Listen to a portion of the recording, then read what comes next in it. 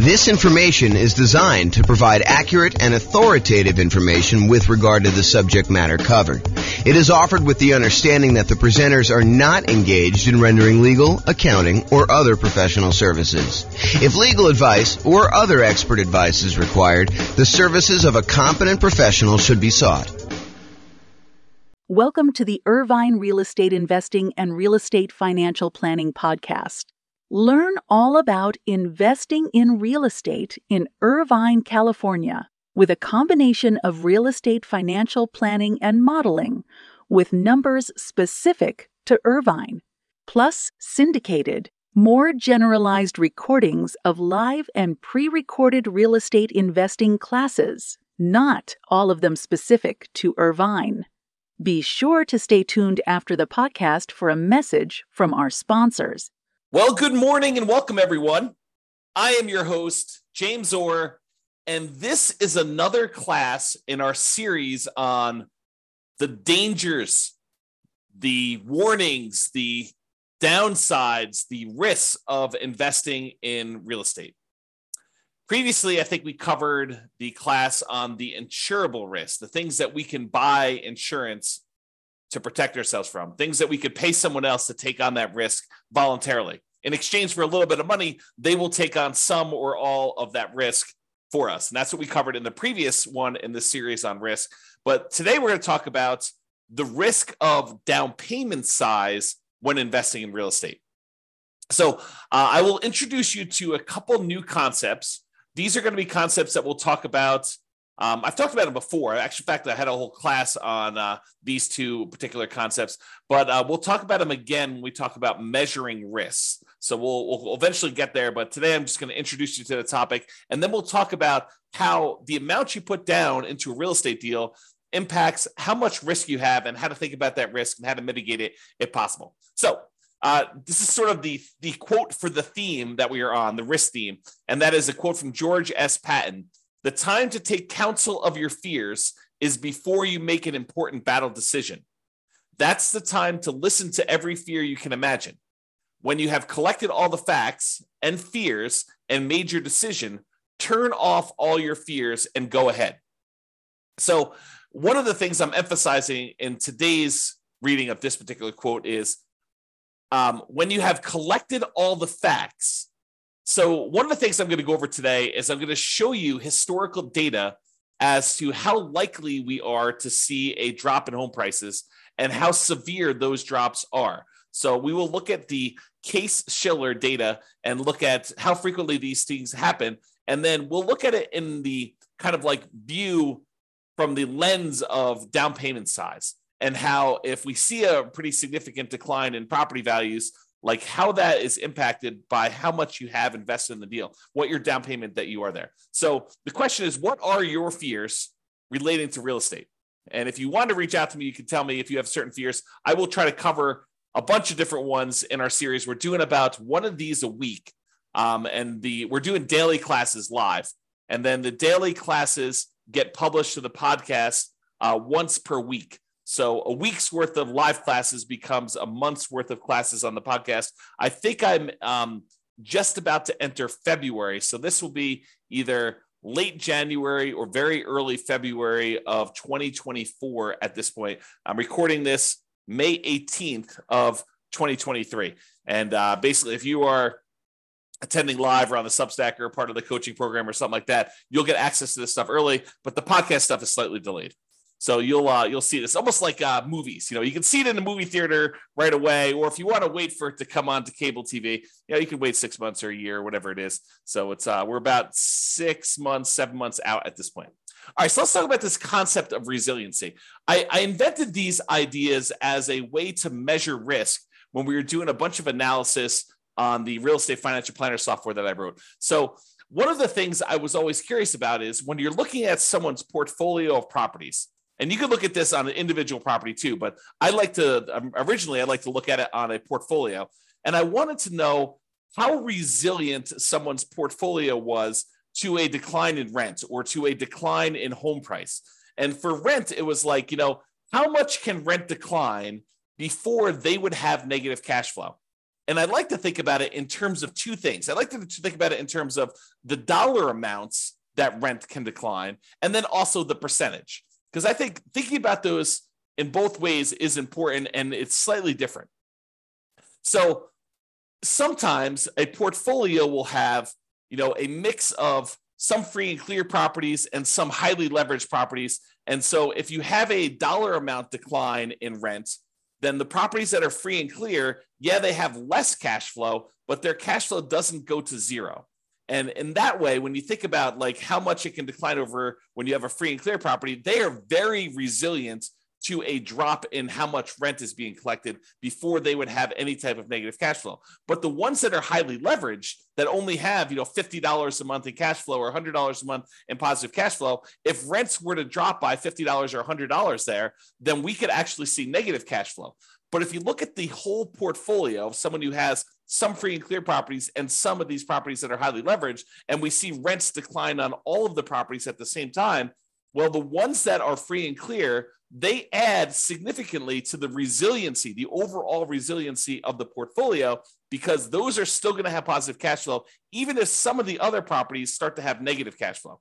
So imagine you've got $1,000 a month coming in from some of these free and clear properties, but these other ones only had $50 a month coming in positive cash flow. If rents drop by, let's call it $100 a month, the ones that were free and clear may drop to $900 a month, and the ones that had $50 in positive cash flow, now they're negative 50. But still, overall, the portfolio is positive, provided you have enough of the free and clear compared to the number of negative ones, or the number of very highly leveraged ones you have. Okay, so this concept of rent resiliency is important for looking at your overall risk in a portfolio. You could have $10,000 a month in positive cash flow, but if it's made up of all $50 a month, per door type of cash flow, and then rents drop by $50 a month on your kind of like entire portfolio, you could go to zero cash flow overnight. You could go from having $10,000 a month because you had whatever that is, 200 doors at $50 a month. And now all of a sudden you have zero cash flow just because rents declined by $50. That is not a very resilient type of portfolio. Okay. So you want to think about how you structure these things when you're thinking about your overall portfolio and how resilient you are. Now, why do I bring this up, and why am I having this discussion about rent when I just told you the topic of this class is about down payment? Well, because down payment size is related to how resilient you are. The more you put down, in general, the more resilient you are to drops in rent and also to drops in price. Because the price resiliency works in a similar way. It talks about how much prices on properties can drop before you'd have negative equity, before you'd be underwater, before you'd be upside down on your mortgage, where you owe more than the property is worth. Imagine for a minute that you bought a property all cash. Well, in order for you to have negative equity, the property value would need to go to zero because you don't have a loan on the property. Okay. But if you had a property where you bought it with nothing down, you got a VA loan, and then the next year property values went down 5%, which isn't unreasonable. It's not an unusual thing to have property values go down by 5%, which we will talk about in detail here in a moment. But if property values decline by 5%, now you're upside down. Now you have negative equity in that property, but you also had nothing in the deal. And this is sort of the concept we're going to talk about here, is that when you put nothing down, you're not losing any of your own money directly, at least not in the immediate time. If you hold out through the time period, then you might not lose any money at all if you wait for the market to recover. Okay. So this concept of how much you put down impacts how resilient you are, both in terms of rent and price. And rent is a little bit of a less direct one, but it is still related. It's still correlated. The more you put down, the more you have invested in the deal, the more resilient you are in general. To both rent resiliency, how far rents can drop before you have negative cash flow, and also the price resiliency. Okay, so that's why we're sort of talking about these, and that's why we're going to discuss Case-Shiller. So Case-Shiller, this is a chart from John Wake's website, realestateDecoded.com. If you ever want any charts on the Case-Shiller stuff. John does an amazing job of putting out some updated charts whenever they update the Case-Shiller indexes. He updates all of his charts on there, and they're really, really good. You can drill down into most major metropolitan city, kind of like MSA areas, I think is how they break it out. But you can go look at all the different ones.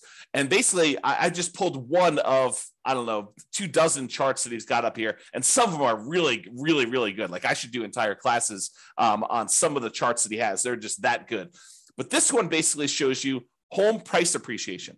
And what home price appreciation will measure is what is the change in value over the previous 12 months of homes in the various markets. And I basically highlighted the entire USA. So we're using the entire United States, although you could go look at individual cities and see what I'm talking about here. And I'll make a comment on that in a second. But what it basically does, it shows you like, what is the change in value in home prices? When it's positive, we're thinking it's a positive appreciation or the property value went up. Okay, so all these numbers above this zero line are showing you where the market actually gained year over year, where the property values increased from the previous year on that. And the ones where it's below zero are the times when the property values actually went down in that marketplace. So they went from a year previously, they were higher than they were in that year. Now, just eyeballing this, I want you to understand that, there are lots of times when home prices went up, this is probably 8%, 9%, 7%, somewhere in there. And then there are times in 1991 where this is, slightly negative here, where property values had gone down and then they kind of went up for a while, and they stayed up for, whatever that is, a decade or two. And then it kind of went down here and it's kind of really, really low. We had this big negative dip here in the 2008, 2009 period. And it was still low, going into the 2011 period. And then it went back up above and we started seeing positive appreciation. And then over the last few years, we've seen pretty massive positive appreciation, like record-breaking ones, at least in this scale, going back to 1987. And then we're kind of down low again, where we're seeing very little appreciation, or in some markets, we're seeing the negatives. So all of these really faint lines in the background, those are individual cities. And you can see, even when sometimes when the U.S. market is, doing okay appreciation-wise, 3% or so, sometimes we have some markets that are actually seeing negative appreciation or property values declining. And some markets suffered a lot worse than the overall U.S. market did. Like during this example decline during 2008, 2009, we saw values drop to 35% or so doing this. Okay, so markets do matter, and some markets here were up a lot, like over 50%. And you could see over this thing where just most recent time, 2021 to 2022, we had some markets pushing 30%.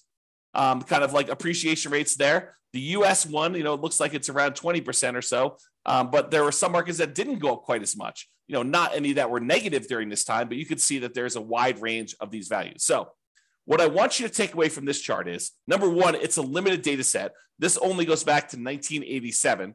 And I actually, when I went to the source of the data, the source of Case-Shiller, and I'm going to show you 133 years worth of data for this here in a little bit, and I'll summarize a lot of it for you. But I want you to realize that home prices can go up and they can go down. And this is showing you the year-over-year appreciation rate. This can vary by city. And just like it can vary by city, it can vary by individual property. It is possible for your entire market to be going down, but the one property you bought because you bought in a very desirable, very high demand part of town could actually go up in value, even though your entire city is down, even though the entire United States is down. It's exceptional, but it can happen. I want you to realize that this can vary by city, it can vary by the individual property, and this can change in the future. Just because the historical data suggests that this is the range of values that we've seen in the past, it does not mean that that is what we will see in the future. It could be better, it could be worse, it could be different. I will say it's likely to be different. There's a saying, I think it's attributed to Mark Twain, but the history does not repeat itself, but it rhymes. And so I think that's the idea here, is that we look back at history to say, hey, what has been reasonable, right? I don't want to be using, negative 10% to positive 10% for appreciation rates when, the numbers are really negative 1,000% to positive 1,500%. You don't want to use something that is off by that magnitude. Even though it could happen, I think it's reasonable to say, look, I looked at 133 years of history based on this, and this is what it told me. So let's go ahead and start with those assumptions. Sure, we could have some extreme outliers where it's better or worse than what that is, but let's use that as kind of a baseline. Okay, So now what we're going to do is we're going to look back over 133 years worth of data to determine what's typical in the past. But before I do that, I just wanted to show you this really cool chart that they've got on the Yale.edu website for the Case-Shiller stuff. And this chart just shows you the historical interest rates, what interest rates have been since 1890, going all the way up to 2023, I think is where we are right now. And one of the things I want to point out to you is that while interest rates feel like they're up a lot, and they are up a lot from the relative low we had in the last few years, if you look at the really big picture of 133 years worth of data, we're not that high. And I think I showed this. I created this new tool that allowed you to put in what the current interest rate is. And I showed you using a meter of like how high we are using all of the historical data. And I think we were using like 7% or something like that for a class I taught. And like the interest rates were higher like 50% of the time. So this is not a relative high. It is, well, I guess it's a relative high compared to like 3 or 4 years ago. But like when you look at you zoom out really, really far, it's not that high. We're nowhere near what we were at all-time highs. Okay. So I just want to give you some perspective on that. But the interesting thing is this plots interest rates plus the population. So it shows you population growth over time. Plus it shows you the real building costs, what it costs to build properties. Kind of shows you that over time. And then it shows you real home prices as an index. And you can see how that has changed over the last 133 years. So I don't know if you're interested in this particular chart, you can go to the Yale website or pause the screen if you're watching the video and check out this particular chart. I find it pretty fascinating just to see a long-term historical perspective of all of these different things shown on the same chart at the same time. Okay. So what I did was this. I went back to the Case-Shiller website, the one on Yale, and I pulled down the raw data. And then I did some data manipulation in Excel, and I pulled out, because they have, to a certain point, they only had yearly data. And now for modern times, we have monthly data, or not exactly monthly. Maybe it is monthly, but it's more frequently than once a year. And so what I had to do is I had to pull out all the extra data, and I only did year-long increments. And what I'm showing you here is going all the way back to 1890, all the way through to today, 2023, and I show you what the change in value in home prices for the entire U.S. was year over year. And so each one of these lines is a year. And you can see in 1891, because I basically measure 1890 to 1891, it was like almost negative 10% in property values. And then the next year it was up, and it was probably whatever this is, 2% or so. And then the year after that, it was up probably 4%. And then the year after that, it was up like 16%. But you could see the range of values. Now, this particular chart is not adjusted for inflation. So I forget which one is nominal and which is real, but this is the one that is not adjusted for inflation. So these are the non-inflation adjusted changes in value over time for the property. So you can see there's a whole bunch of lines that are positive where properties went up in value, where they appreciated, and there's a whole bunch of ones where they're negative, although there's a wide period here where there's not very many negative, and it's not very significant negatives if they are. Pre-1940, there's a bunch of negatives. After 1941 or so, and after, 1942, for a while, there's a little couple dips here, very small dips. And then 2008, 2009, 2010, 2012, just looking at it, eyeballing the data, those were exceptions to a very long period where property values were just up to the right. Okay. So you could kind of see that in this chart if you're doing that. And then we have this kind of like more recent time where we see a pretty significant appreciation. Now, I also took the average appreciation for this time period, the median appreciation for this time period, and the compounding annual growth rate for this time period. So the average of all of the appreciation rates, the year over year appreciation rates based on Case-Shiller data for the entire United States is 3.61% per year. So you'll notice when I do a lot of my analysis, all the modeling we do for the real estate financial planner software, I use 3% for my long-term appreciation rate on properties. Okay. The average was 3.61. The median was 3.33. So I think 3% is probably a little bit conservative. And then the compounding annual growth rate was 3.37. Okay. So another way to think about that is property values are growing at a compounding annual rate of 3.37% using the data for the last 133 years, going all the way back to 1890. And this is not inflation adjusted. Okay. Now you're like, but James, what about inflation? Certain times, if inflation was really, really high, then this really wasn't a 10% increase. It may have been only 2% greater than inflation. Well, I'm so glad you asked, because I also did the inflation adjusted version of this as well. And it shows you how much property values changed, also taking into account what inflation was in that year. So if property values went up 4%, but inflation that year was 3%, then this chart would show you 1%, or the difference, the amount over inflation that it was. Okay. And so you could see how the inflation adjusted numbers get modified. The average when we pull out inflation was 0.79%. So property values went up on average 0.79% per year over what inflation was. Is another way of saying that. Okay. And the median was 0.07%. So property values on median, the middlemost value of all 133 years worth of data, was 0.07% above what inflation was. So when I tell you in another class or other classes where I talk about, property values going up, and I tell you, look, the data that I've looked at suggests that property values tend to keep pace with inflation, this is what I'm talking about. I'm looking at 133 years of historical data in the United States.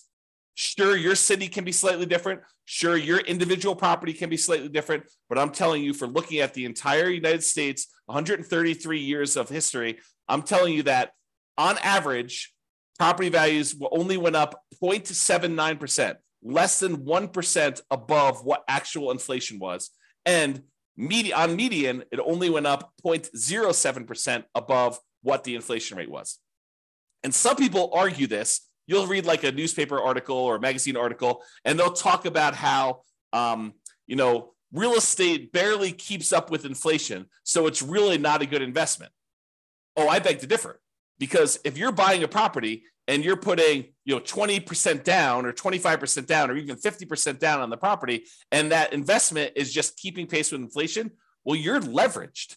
You only put, let's use an actual example. You have a $100,000 property, you put in $20,000. If inflation was 3% and the property actually went up 4% in value, then the property value went up $4,000 on $100,000. Okay. But it really, for inflation reasons, it only went up $1,000. Okay. That's fine, because now you invested $20,000 and you got a $4,000 return not adjusted for inflation, or a $1,000 return adjusted for inflation. You made $1,000 on $20,000. That's 5%. That's after inflation. So the point is, you're leveraged. You're getting a 5-to-1 return because you are 5-to-1 leverage. You put down 20% or 1/5 of the property value. If you put down half, you'd be 2-to-1 leverage. If you put down a third, you'd be 3-to-1 leverage. If you put down 5%, you'd be 20-to-1 leveraged. If you go and you do the nomad strategy, you get 20-to-1 leverage. So you're getting 20 times what the leverage factor is. Okay. So when we talk about this, if property values are keeping pace with inflation, that's awesome if we are leveraged, because it means we're getting a leverage return above inflation. Okay. So the compounding annual growth rate for the inflation adjusted one is 0.56% per year. Okay. Now, I just wanted to show you these so that you can understand how inflation adjusted works and how the inflation one works. So you can kind of see these. If you want to kind of pause the chart, you can look at those and get a feel for all the stuff. Okay.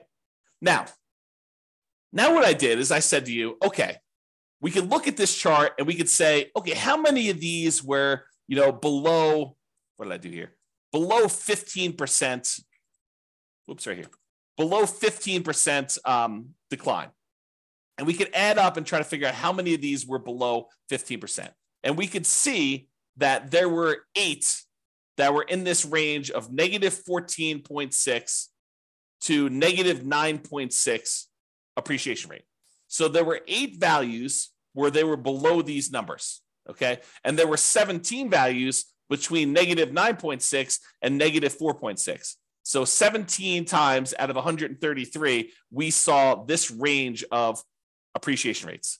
And there were 46 years out of 133 is a better way of saying that, where it was between negative 4.6 and 0.40. So almost zero. Okay. And then 34 years out of 103, where property values went up basically somewhere between 0 and 5% and change. And then 20 years where property values went up between 5.4% and 10.4%. And then there were 5 years where it went up between 10% and 15%. I'm rounding.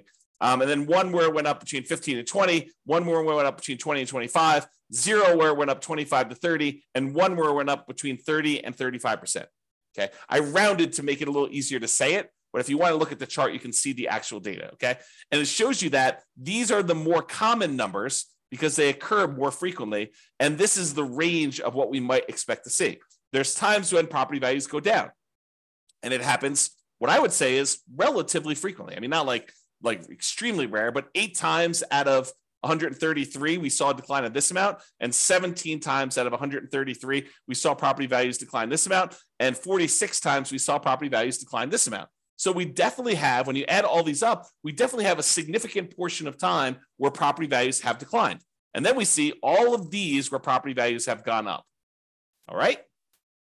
I just summarized this a little bit better, and I'm showing you fewer buckets to make the lesson clear. So 66 times out of 133, property values declined. They were less than 0 as far as appreciation rate, not inflation adjusted. Okay. 37%, not percent, but 37 times out of 133, the property values went up somewhere between 0 and 5%. So 37 times out of 133, property values went up between 0 and 5%. And then 21 times out of 133, property values went up between 5 and 10% in a year. And then 9 times out of 133, it went up greater than 10%. So we could see just this feeling of what is happening. Now, why am I making a big deal out of this when we're talking about the amount of down payment? Well, I want to talk about the risk matrix. And I think I introduced this in the class we did last time on risk, but I've also taught this previously. And what I want to show you is this idea of risk matrix. So the risk matrix is like in this case, a 3x3 square, although it's rectangular shape just because of the width. And it shows you severity across the top. So these are the lowest severity events. And then these are the highest severity events. So 1 is a low severe event, property values moving very little in this example, or really large severity events where property values moved greater than 15%, greater than 15% appreciation, or greater than negative 15% negative appreciation is what we're looking at there. And then we have on the left-hand side, how likely is this to happen? Lowest likelihood is a 1, very low probability of this happening, maybe 1 year out of 133. And then you have a high likelihood, where 1/3 of all the years this happens. And you can see that the risk for us is where we have something that is very severe, a very large negative event that can happen to us, a very large, ugly thing, bad thing that can happen to us. And also it is very common to happen. This is the highest risk right down here. Okay. The low risk things are things that are not very severe. Okay, so property values went down 1% last year. Oh, ho hum. Big deal, right? And they're not very likely to happen. This happens once every, 100 years. Like that's not a real number, but I'm sort of making it up as an example. So you can see low severity and low likelihood as an example. All right, so this is the generic version of risk matrix and how it works. Now what I'm going to do is I'm going to plug in the actual data we saw from Case-Shiller data into a modified version of this risk matrix, which I'm calling the risk matrix for appreciation. And this shows you how frequently things happen and how big of a deal they are, what the severity is, okay? And I added an additional kind of like a section for severity just because I had enough data to break it out reasonably. And so instead of it being a 3x3 thing, now it's a three scale for likelihood and a 5 scale for severity. So severity 0 means that the property value went up, okay? Because that is not a bad thing that could happen to us. I basically said, okay, this is not a severe negative event. So I'm saying, look, these are increases in property values. So a severity of 0 for us in this particular discussion is property values actually went up and it wasn't a bad thing for us, okay? And so the likelihood, the lowest likelihood for us to actually see property values go up here, the lowest likelihood is we're likely to see a greater than 10% increase in property values. That happens 7.7% of the time. So 7.7% of the years had a property where property values went up year over year greater than 10%. Okay, so not very likely, only 7.7%, but the increase was positive. Okay, now the next likelihood is 15% of the time, property values went up between 5% and 10%. So we saw an increase of property values between 5% and 10%, 15% of the time. And then the most likely, again, with no severity, property values went up 0 to 5%, like a small increase in that sort of inflation range, 0 to 5%, 25.6% of the time. So about a quarter of the time, property values are increasing between 0 and 5%. Okay. About 15% of the time, they're increasing between 5 and 10%, and 7.7% of the time, they're increasing more than 10%. So if you're thinking to yourself, look, I'm modeling my properties, I'm doing my deal analysis, and I want to use 10% for my property appreciation. You're basically saying, hey, based on 7.7% of the historical data, property values went up greater than 10%. But you think it's a good idea to use that number for your modeling, especially modeling out over a very long number of years. Probably not a good idea. If you want to go and you want to use a reasonable number, I'm using this sort of like 0 to 5% number where 1/4 of the time, so I usually use 3%, 1/4 of the time, the property values are likely to do that. Now, are there times when they decline? Yes, I'm so glad you asked. So as far as severity goes, there's a small decline, which we'll call 0 to 5% decline in value. There's a medium decline, which we'll call 5 to 10% decline in value. And then a large decline, which is 10 to 15%, and then catastrophic, greater than 15% decline. Okay. So for a small decline, 0 to 5% drop in property values, that happens 34.6% of the time. So 34.6% of the time, we are likely to see a property actually drop a little bit in value. So 1/3 of the years, historically, and it doesn't all happen in a row, as you've seen, but sometimes we get into these trends where it happens right back to back to back to back, and then we see a period of prosperity where property values are going up for a long period of time. But we've seen a 0 to 5% decline in property values 34.6% of the time. Okay. Now, if we add all these up, 25.6, 15, that's like 40. This is 40 plus 7. We'll call it 40 plus 8. So 48% of the time, property values are going up. 34.6% of the time, property values are dropping between 0 and 5. Okay. Now, the medium decline, and by the way, this is a likelihood. It's relatively likely. It's a high likelihood event, which is why it's this bright orange, right? Bright yellow, right? Now, this next one is a situation where we have a medium likelihood. The probability is sort of in that mid-range, but it's a more significant drop, a drop between 5 and 10%. A 5 or 10% decline in property values happens about 12.8% of the time. Okay, so about 12.8% of the time, a little more than 10%, we're seeing property values go down between 5 and 10% in a given year. And then as far as large decline goes, between 10 and 15% decline, that happens very infrequently. So it's a low likelihood, but a very severe thing for us, having property values go down 10 to 15%. That happens 6% of the time. Okay, 6% of the time. And we've not seen, according to the US historical data, remember each city's data will be different, and we've seen catastrophic declines in other cities. But as far as overall US data goes, we have not seen 0% of the time a greater than 15% decline, which I think is interesting, right? So these fears we have about things are relatively low probability type events. Not that they can't exist, not that they won't happen, but they're relatively low. So when we look at this, we think to ourselves, okay, what does this mean for me in terms of down payment? And how is this risky for me? Okay, so we introduce these ideas of resiliency. How much can the price decline before you have negative equity? Well, now we better understand how frequently property values are likely to go up and how likely they are to go down. Just looking at the last 133 years of historical data. Not saying that the future won't be different, but this gives us an idea of what that will be like. So we can look at this and say, look, if I'm putting large amounts down, how does that impact me? If I'm putting medium amounts down, how does that impact me? If I'm putting nothing down, how does that impact me? And how does it impact if I'm putting little down? Okay, so we can look at that and say, how much price can decline before I have negative equity? And what does that even mean to me as far as a risk? And then rent resiliency, because how much you put down impacts how much cash flow you get, because they're correlated. The more you put down, the more likely you are to have positive cash flow. The less you put down, the more likely you are to have deferred down payment or negative cash flow or lower cash flow. Okay, so rent resiliency is related to how much we put down. You both get a better interest rate by putting more down, and you also are borrowing less, so the amount you're paying actually goes down. Okay, so if you have no money in a deal, if you put zero down, what are you risking if we see these declines in property values? Well, you're really risking your credit, because if for some reason you abandon the property, your credit is what's at risk. If you have no money in the deal, you have no money at risk. None of your own money at risk. Now, it may feel like you have money at risk. For example, let's say you put nothing into a deal, and for the first 2 years, that thing goes crazy.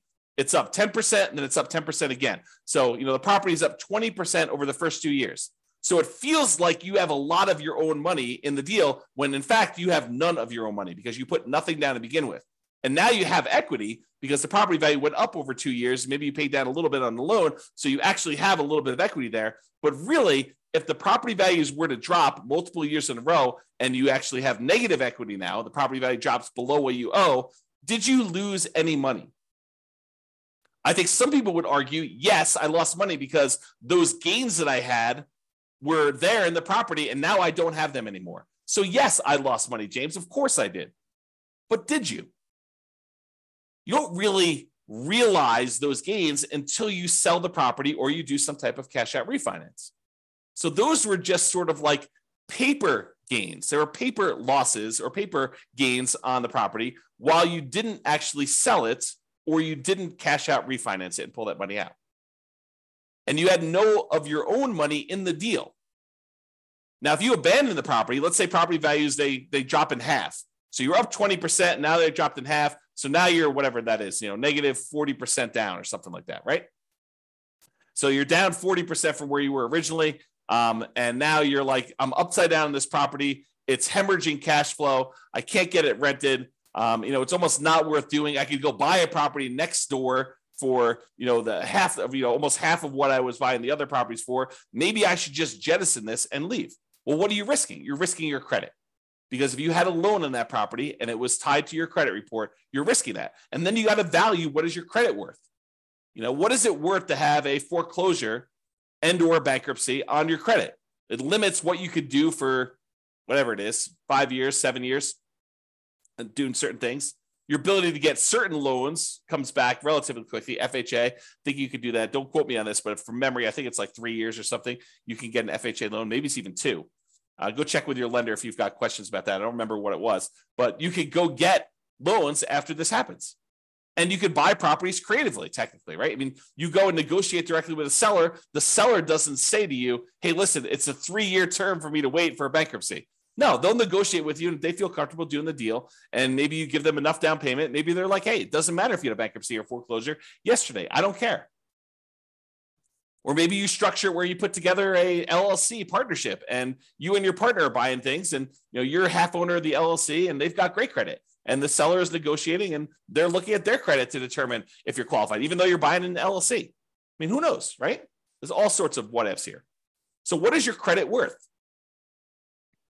I think credit's important. It's a great tool for being able to get deals done and for getting great rates and lower PMI and all those other factors that go to things. There's rewards for having good credit, but you got to measure what that is in terms of the risk you have when you're thinking about putting nothing down or little down in the deal. Okay. Now, by putting little or nothing down in the deal, you're much more likely to have negative cash flow in this case, which means your ability to hold onto the property is limited to your ability to continue to feed the property. If you have negative cash flow, that means that you need to come up with money outside of the deal in order to continue to fund the deal. You got a great job, you got great income, you got great, reserves that are protected. You're not at risk of losing those. Then maybe you're not that worried about that because you have great holding power. Now you're buying a single rental property, you've got negative $200 a month cash flow, but you have $1 million in CDs. Do you feel comfortable there? Probably. Even with drops in prices and drops in rents, regardless of you putting nothing down in the deal and having negative cash flow in that case. Okay. Now you have negative $800 a month cash flow and you've got $5,000 in savings. Very different story. Very, very, very different story. Okay. And then measures of debt. When we're putting almost nothing into the deal, usually that means that we're going to have lower or negative cash flow, and our debt to income ratio is probably going to be worse than someone who has positive cash flow because the property is not helping them with their debt to income ratio. Right? Debt to income is going to be lower. Their debt to net worth, how much debt they have compared to their net worth, because they have no equity in this property, put nothing into the deal, their debt to net worth is going to be lower. So it's going to be more risky if we were to measure risk with debt to net worth. Debt to liquidity, they have really high debt. Maybe they have more liquidity because they didn't put anything more in the deal, but a lot of times they're putting nothing down because that is all they have to put down. Okay, so debt to liquidity may be impacted. And it may be impacted both ways. That's one that I could see you making a case. Look, I would rather keep $100,000 in reserves and put nothing into the deal rather than put $100,000 down, buy a property that, with 25% down, but not have any reserves. That would actually improve. That would be a choice to improve your debt to liquidity. Yes, you have really high debt, but you have really good liquidity, $100,000 versus you have no liquidity because all you've got is tied up in equity in properties, which would help with your debt to net worth, but it wouldn't help with your debt to liquidity. Okay. And then months of reserves. How many months of reserves do you have sitting on the sideline such that you have holding power and can handle things that come up? Can you handle repairs and vacancies and capital expenses and, time to do marketing for your properties? Months of reserves is kind of like almost like a special ability, a superpower that allows you to kind of like hold through a lot of these different things. Okay. So when you have no money in the deal, zero down, and property values can decrease, as we just showed, how risky are you and what are your risks associated with that? That's what we just covered. Now let's go to the other extreme because everything else is going to be in the middle. The other extreme is you buy a property for all cash. You put 100% down. Well, if property values decline and you put 100% down, you are much less likely to have any credit issues because you don't have a loan, right? No loan means you don't have any credit issues. There's nothing for you to be foreclosed on except for taxes on a property if you choose not to pay property taxes or HOA, right? But you're probably not going to have any credit issues based on that, provided you're paying all your bills. There's no immediate loss of money. You buy a property and the property value goes down and you bought it for all cash. Did you lose money? On paper. But you did not necessarily lose any of your money because if you wait 5, 10, 15 years and we look at this historical stuff, it shows that it's likely to come back. When we looked at the compounding annual growth rate numbers for this, even with the one adjusted for inflation, it's still positive. So property values are historically, over the last 133 years, they're likely to come back. It may take time. And if you think about it in the short term, you lose interim equity in the property. And if you have to sell for some reason, if you're forced to sell, or is your plan to sell, or you do sell just because you get scared and don't want to continue on, then you will have a real loss then. You will realize that loss if you sell. However, when you put 100% down, you are much less likely to have negative cash flow, and you're much more likely to have better, improved holding power. Because the more you put down, the more likely you are to have positive cash flow, even if you have to drop rent in order to get a property occupied. Now, as far as other measures of debt, your debt to income, that is likely to improve because the amount of income you're getting on a property and the fact that you have no debt on it probably help your ratios. From a debt to net worth perspective, you again have no debt on the property and your net worth is also higher because you have this money tied up in the property. So that gets improved. As far as debt to liquidity, not so much. You're giving up liquidity, but you don't have any additional debt. But the liquidity number is also lower. So any of your other debt is weighted heavier because you have lower liquidity. You took $400,000 you had sitting on the sideline in liquid cash, and now you tie that up in equity in a property, means you now have $400,000 that you do not get to include in your denominator when you're calculating your debt, the total amount of money you have in debt, compared to how much liquidity you have or how much liquid cash you have. That hurts. And as far as months of reserves go, by taking a lot of money and putting it down, you tend to have less months of reserves. Although it does help you that the amount you need in reserves on a free and clear property is much lower than the amount you need in reserves on a property that has debt. If you have a mortgage payment of $2,000 a month and you want 6 months of reserves, you need your taxes, your insurance, maintenance, all the property management, all the stuff you need on the particular property, plus $2,000 a month times 6 for the mortgage payment. When you no longer have the mortgage payments, that goes away as part of a reserve requirement because you don't need to have the $2,000 a month in reserves because you don't have a mortgage payment to have reserves on. So it lowers how much you need to have in reserves for that particular property. Okay. Now, I covered the two extremes, nothing down and 100% down, and realized that they eventually merge together, right? There's a gradation between the two. So it goes everything in between 0% down to 100% down. You decide to put 5% down, you're closer to that no money in the deal situation. You decide to put 75% down and borrow 25% to buy the property, you're much closer to that 100% down. Okay? So in conclusion, life has risk. When you choose to invest in real estate, you are choosing to accept additional risks. As we covered in the previous class, some of these risks you could pay money to a third party and they could either mitigate them, reduce them significantly, or completely eliminate them. You can get the risk completely off your table in exchange for paying someone else a small fee. Okay. And the amount you invest in a deal or leave in a deal, if you think about it that way too, it's the same idea, changes what risks and how severe or likely those risks are for you to realize. Okay. It changes the characteristics of what the risk and what you're putting at risk and how that is impacted. And I hope you understand a little bit better now how likely property values are to decline or go up in value and what the range of that is historically, and that it can vary based on city, individual property, a whole bunch of different factors like that. All right. So hope you enjoyed the class. This has been James Orr. Have a great day, everybody. Bye-bye for now. With home prices up, mortgage interest rates up, and rents up, but not quite enough to counteract the higher prices and interest rates, cash flow on rental properties in Irvine is harder than ever. Book a call with the Real Estate Financial Planner to apply our proprietary 88 strategies to improve cash flow on your rental. See the show notes for a link to schedule your call and improve your cash flow today.